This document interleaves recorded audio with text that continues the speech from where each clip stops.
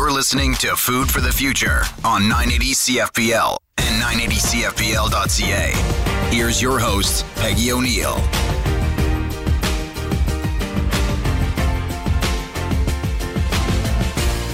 I'm Peggy O'Neill, home economist and host of Food for the Future. Today, we return to the monthly series Waste Not. We discuss food waste and the ways in which household action can bring global change. We're interested in the way that households can help feed everyone in the immediate family, as well as help ensure there's enough food for our hungry human family across the world. It's my pleasure to welcome back Mr. Vimalendra Sharan, Director of the United Nations Food and Agriculture Organization Liaison Office for North America. Welcome, Mr. Sharan. Thank you, Peggy. Mr. Sharan, you've dedicated your life to leadership in food and agriculture and to advocacy helping farmers. Thank you for your many, many contributions. Canada has a food reduction challenge for business, and this will definitely help, but a lot of food is wasted at the consumer or the household level, really meaning in our own homes. What are some of the strategies the FAO has seen across the world that has helped reduce food waste? First and foremost, I think we need to really compliment Government of Canada for coming out with this new food waste reduction challenge, because it was long overdue, and with nearly 50% of Canada's food supply being wasted, I think it's extremely important that the governments, just like the Canadian government, take initiative to bring that down. So annual food that was wasted in Canada and which is avoidable waste is a staggering figure of $49.5 billion. So it's something which was much needed. I think the challenge has a different challenge streams, and A and B have been launched, and I think two additional challenge streams on technological solutions, C and D, will be soon launched. So I think we are very excited to see how it all comes about and who does win the challenge on the innovations and technology. So it will be a good case study for the world to see and emulate and follow, because it's something which is happening everywhere. Different governments have done and taken different steps. USA has a reducing food waste initiative, and they have a thing where businesses can join and agree to halve their waste by 2030. The good part of the USDA challenge is that you can join by yourself, you can announce your own baseline, and you can announce your own progress. There's no auditing or there's no inspection, so to say. So it's all self-motivated. You have practices differing in different parts. France has come out with legal penalty against food waste. Korea is charging you on the weight of the trash that you throw. So you, as a household, ensure that you do not, that you trash minimum possible. So different countries are looking at it in different ways. Denmark has some very forward-looking initiatives. And we need to bring all this together. But having said that, we have to understand the context in which we work. Every national government has its, or every country has its own cultural, political, social context. And some policies may fly somewhere, some may not. So I would not say that there's any one good practice. I think we need to study country by country, even within bigger countries, even state by state, and form appropriate policies to reduce food waste. But one thing is definite, that food loss and waste must be reduced. And whatever strategy works best for you is what you need to come up with. Let's take the example of developing countries. You will need to work more on science and technology and innovation to ensure that losses are reduced in processing, in storage, and transportation. In the developed countries, perhaps you'll have to work more on consumer behavior, because a lot of food here is wasted at the level of the consumer, which is totally avoidable. So you can work on consumer behavior, change patterns, and ensure that less and less food is wasted as we go along. Wonderful. I think that's incredible advice to the listeners to be aware of what's happening, not only in their communities, but in the nation. And we're a multicultural nation, Canada. So many people have family members and very close individuals to them living elsewhere in the world. Talk about it, find out what's working, and find what works uniquely for your household and how you can contribute to the broader context. And, the steps could be very, very simple. You could ask for smaller portions. You could you can love your leftovers, work with them. You could shop with your mind and not with your heart. You could go shopping for food, not on empty stomach, but when you're full, so that you do not, end up buying. And you should understand that the nutrient in the food is inside the food. It has nothing to do with the look of the food. So the aesthetics could take a secondary, if at all, any role. These are very small steps which every household can take. Wonderful. And I think they'll save a lot of food. Fantastic advice. And I hope listeners take heart to the things that you mentioned and also start talking amongst their friends and other people on tips and tricks on how to love the leftovers or to shop with on a full stomach so that you aren't buying a lot of things. I know I've fallen into that. So I personally am going to accept the challenge to try to do things differently.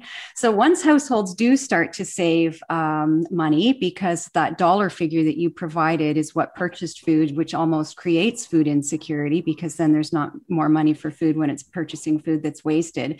But as households start to reduce food waste, we don't want food backlogging on the grocery shelves. We need a coordinated approach. And there's ways that households are going to have to support farmers, supply chain organizations, and governments to get this food redirected. Do you have any tips for individuals to pay attention to, or places they can find information in ways that we can coordinate this redirection of the food? Yeah, sure. But let's also look at this problem on a more macro scale. On a very micro scale, your neighborhood shop, if you stop buying from that neighborhood shop, if everybody stops buying in the same quantity, there might be a ripple effect. But when you look at a macro scale, you have demand for food somewhere. You have supply for food somewhere. They are not matching. Right. So to ensure that food is not wasted, one of the most important ways also is to match the supply and demand. Mm-hmm. And that is something which will come when you really come together as a globe, as one nation across the globe, and decide for yourself that on this earth, we're not going to waste food. And because every ounce or every kilo of food wasted also is waste of resources, also is waste of manpower, waste of biodiversity. It is also impacting climate change. So we need to understand all this. And at a macro level, when we look at the food systems in totality, this aspect will go away. So you're consuming less because now you're wasting less will not translate into a supply side problem, or will if adequate policy measures are put in place. And there are policy measures which can. So you won't find that the poor retailer is suffering because you have stopped wasting food. That's not how it happens. So it's not that simple. But yes, you could help. Every person can help. First and foremost, as I said, at the household level, take the challenge. You reduce your waste by 50% as you're asking governments and countries to do. Let's start with you. Let's reduce our own food waste to 50% of what we do today, from a baseline, and let's see if we can do it over the next 5 years. And that would be a fantastic achievement for the household. Beyond that, you are always a member of the community. You can come together as a community and ensure that, take measures that the community reduces the food waste. You can come together as a university, as college students, to ensure that there's no food wastage on your campuses. Or if there be food which is not used, you do donate it, you tie up with food banks, which can then distribute it further down the line. Beyond the community, some of you would be players on a state level or a national level. Be very aware, no matter what work you're involved in, that food waste is a crime, and be very aware about that and contribute in whatever measure you can, in whichever forum you can. Talk about it, contribute towards reducing food loss and waste. And unless and until we all really become a part of this, I don't think we will succeed in reducing food loss and waste. to expect that governments and government policies and municipalities and mayors and such like will do it for you or for us, I'm sorry, but that's not how it's going to happen. And we have to create adequate positive noise around this issue for it to really take off and become something which all of us work for with a passion and zeal. And that can happen. It can. I've seen so many success stories and so many campuses and communities and offices where food loss and waste has really been reduced, not by half, by much more. And it can happen. You just need to put your heart, soul, brain, everything behind it, and you can work wonders. That's such a wonderful message of agency, Mr. Sharan, because we can start to feel very small when we see the numbers, when we think of the significant need across the world. But the reality is everyone can do something, and that that's almost like inertia. An object at rest will remain at rest unless a force greater than it moves it. And we each individually need to be that force greater than this. And I think that that's a very hopeful message. And thank you for helping us see that perspective. After the break, we'll hear more from Mr. Vimalendra Sharan, Director of the United Nations Food and Agriculture Organization for North America. He'll share his expertise on global food waste and the ways in which households can come together to ensure there's enough food for everyone in the family here and across the world. This is Food for the Future, and I'm your host, Peggy O'Neill, home economist. Welcome back to Food for the Future on 980 CFPL and 980CFPL.ca. Here's your host, Peggy O'Neill.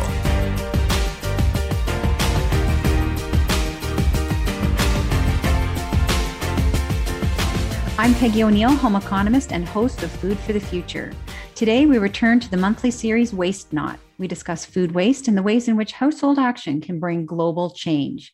We're interested in the way that households can help feed everyone in the immediate family, as well as help ensure there's enough food for our hungry human family across the world. We're speaking with our very special guest, Mr. Vimalendra Sharan, Director of the United Nations Food and Agriculture Organization for North America.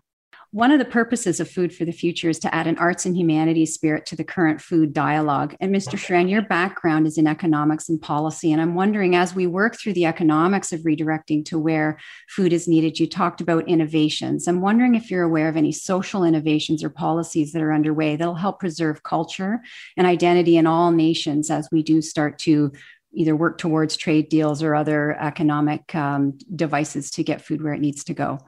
I'm so happy that you brought this up, Peggy, because food has a humongous, huge cultural context. There is no food without culture. Right. And I would say there is no culture in the world without food being an integral part of it. You can't take one out of the other.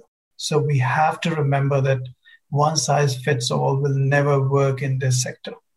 You have to be very conscious of food systems and differing food systems in different parts of the world. And you have to respect each one of them. You cannot come out with a solution which fits every situation. It won't happen. So having said that, we have to respect each and every culture and its food habits. North America would perhaps be most familiar with indigenous people. Indigenous people, for them, food is religion. For them, food is their culture, and it is an integral part of their being, and they have their own indigenous food systems. So yes, there is a lot of work happening.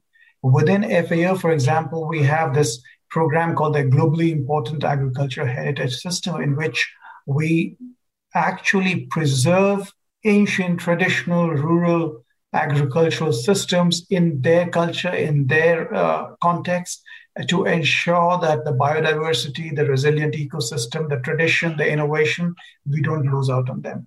So we have more than 60 such systems in 22 countries now, which are being preserved. And we are learning a lot from them. Innovations, modern science is important, but we have to remember that traditional knowledge is equally important if we want to really rid ourselves of hunger and poverty. Let's not demean what our forefathers left behind for us in the name of modern and forward-looking science. extremely important. Modern science research, extremely important. But so is the tradition, so is the culture, so is the custom. Because this is a very, very, food is very much integrated into human society and culture. We cannot and should not try and take the two apart. Wonderful. As I heard you give that message, I was thinking that food really is an extension of identity and therefore needs all of the respect and dialogue and treatment that every part of diversity, equity, inclusion dialogue that we have. It's such a creative and integral part of the way we animate life.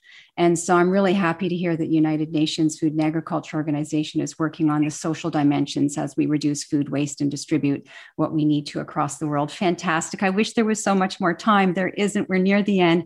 Is there a final message, Mr. Sharan, that you'd like to leave our listeners with about food waste? Our final message would be love your food for sure, but respect the food that you eat. And respect the people who toil extremely hard to make sure that the food reaches your plate. When you shop wisely. And when you eat frugally. It'll be good for your health, no doubt, and also good for the health of the planet.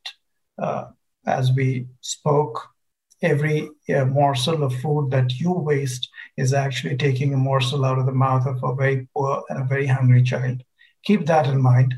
And also remember that every ounce of food wasted is the waste of very, very valuable resources, which is diminishing as we speak.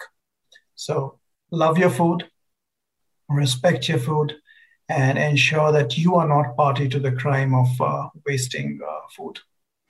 That's a really powerful message. And I think that everyone will take that to heart. And I think what a wonderful balance of science and humanity in the dialogue today. And I think we need both to find our way out. And so thank you very, very much for your insight and your inspiration, really, and your very personal responses to the questions that I asked you. Thank you.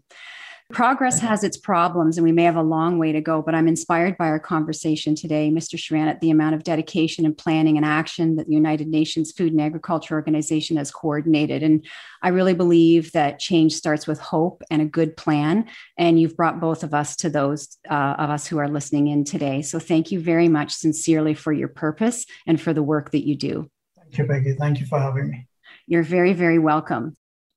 Today on Food for the Future, we've been covering part 2 with Mr. Vimalendra Sharan, Director of the United Nations Food and Agriculture Liaison Office of North America. Our topic has been global food waste and the ways in which we can bring change to humanity right from our own homes. Each week, we leave you with something to talk about and something to do. Something to talk about: how can your community come together and reduce food waste?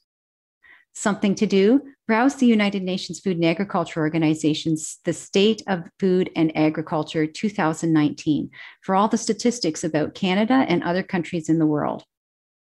Next week on the show, it's City Farming. We'll discuss home growing and the ways in which families can connect to the soil and humanity while contributing to a flourishing food system. Our guest is sustainable backyard farmer Lela Bloomer. I'm your host, Peggy O'Neill, and you've been listening to Food for the Future.